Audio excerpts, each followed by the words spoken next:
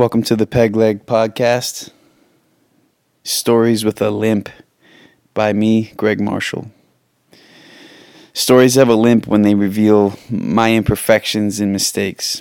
They tell of experiences that humbled me, that taught me, and that inspired me. And not just me, but guests that I'll have on as well. I don't assume my life is more exceptional than anyone else's. That's not why I'm sharing these stories. I'm sharing them because I don't want to forget them. I want my daughters and my grandchildren to know them. Each one has a small gift in it, a gift I've received that I'd like to share. When you listen, it's sort of like peeking into my diary or eavesdropping on an intimate conversation. My hope is that these stories contain clues for how to do life well, how to move forward with confidence and compassion. These won't be the best stories you've ever heard, but they're true and they've changed us. This first episode, just call it Trust, and it's about words. When I was about 16 or 17, I was caught shoplifting. I was at a Best Buy. I was in the habit of stealing pretty much whatever I could. Clothing, CDs, whatever seemed exciting or convenient. It wasn't because I needed to. It was more that I found it exciting and kind of got addicted to it. But on this one day, the security person at the store was watching me on the camera. And as I tried to walk out of the store, I saw him approaching me. And so I quick turned around and tried to take the CDs out of my belt line and put them back. And I made a beeline for the door. And as I got to the door, the security person ran over and blocked it. And I knew I was stuck. So I let him take me back into the manager's office, and they called the police. Officer Rodriguez was called. And at this point, I knew I was nervous about how my parents were going to respond, but I still felt pretty chill about it until Officer Rodriguez called my dad. And I'll never forget, the phone was ringing. Hello, Mr. Marshall? This is Officer Rodriguez. I have your son, Greg, in my custody. And then the officer told my dad what I did, and the officer was quiet for an uncomfortably long amount of time. I was wondering what my dad was saying, and the officer said, "Yes, sir," and he hung up the phone. I turned to the officer and said, "What did he say?" He turned to the manager of the store and said, "You can let him go home. His dad's going to take care of it." And at that point is when the fear started entering in, and I was thinking to myself, wait, aren't you supposed to take me someplace? I'll go anywhere but home. You take me to jail. I do not want to know what my dad is going to do to me. And the officer wouldn't tell me what my dad had said on the call. So they just let me go. I walked out. I left the store, got in my car where my friend was waiting for me, and I drove home going the speed limit. It was about 25 miles home. I went under the speed limit, and it felt like I got home in a second. I called my mom right away, telling her what happened, asking her to intervene and check with my dad and tell him it really wasn't my fault and I'll never do it again, and it was the first time I'd ever done it. And my dad got home. My mom said okay, but she didn't really call my dad. He got home, and I felt so nervous. He came up the stairs. I was in the living room. He came up the stairs to where the living room was. He told me to sit down. He pulled a chair from the kitchen. He brought the chair over to where I was. He sat down, and he just looked at me for a while. And he asked me a question. He said, "Greg, is there anything that you've ever needed that I wouldn't provide for you?" And I said, "No." And then he said, You've broken my trust. It's going to take a while to earn it back. And then he stood up, put the chair back, and never mentioned this situation again. I never stole again. His words somehow went straight to the core of who I am. And it shifted something deep inside of me. And as I think back as to why those words were able to go into my core, I think it's because it wasn't just the words that I heard. It was all the stuff before the words.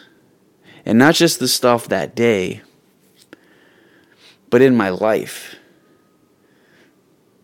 He didn't yell at me all the time. He didn't use a lot of words really ever.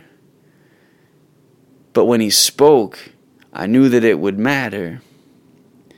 And then it was the fact that, like, in the moment, he didn't lose his mind and just yell at me and throw a bunch of words in my face to make himself feel better.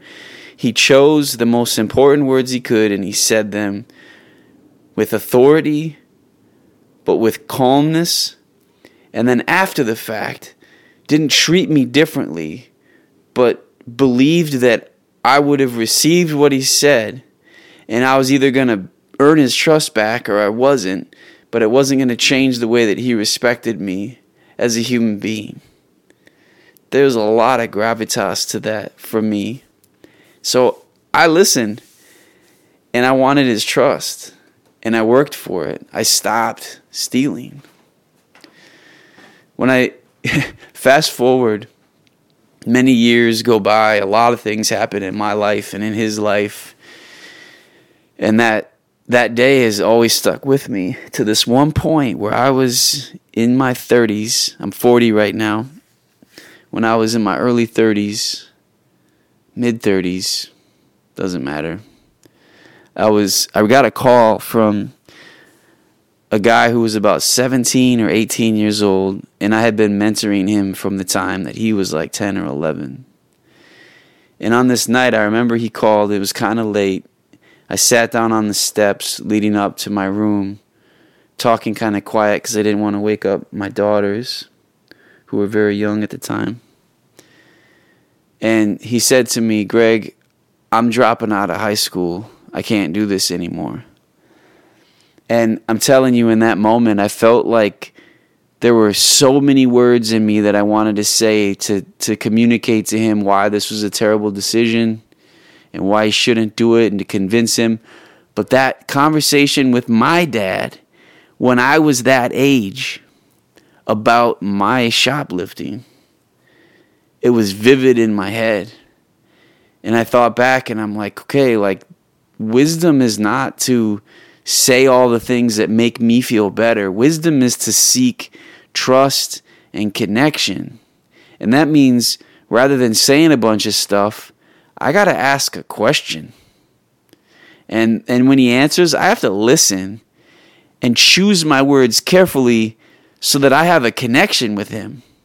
And so I said, simple question, why do you want to drop out? And he told me a bunch of reasons. And I had to listen and let his story kind of enter my heart, sort of wear his story. And I felt a shift in me. And I said, I was thinking to myself, the most honest thing I can tell him is, I can see why you'd want to drop out. And so that's what I told him. I said, I can see why you would want to drop out. If I had gone through and experienced what you've experienced, I probably would want to as well. And I just left it there. And I'm thinking, man, there's so many things I want to say right now, but I'm not sure my words are going to go to the core place. And I have to wait till I know my words mean something. And it was interesting because it was kind of quiet for a while, and I just said, so what are you going to do?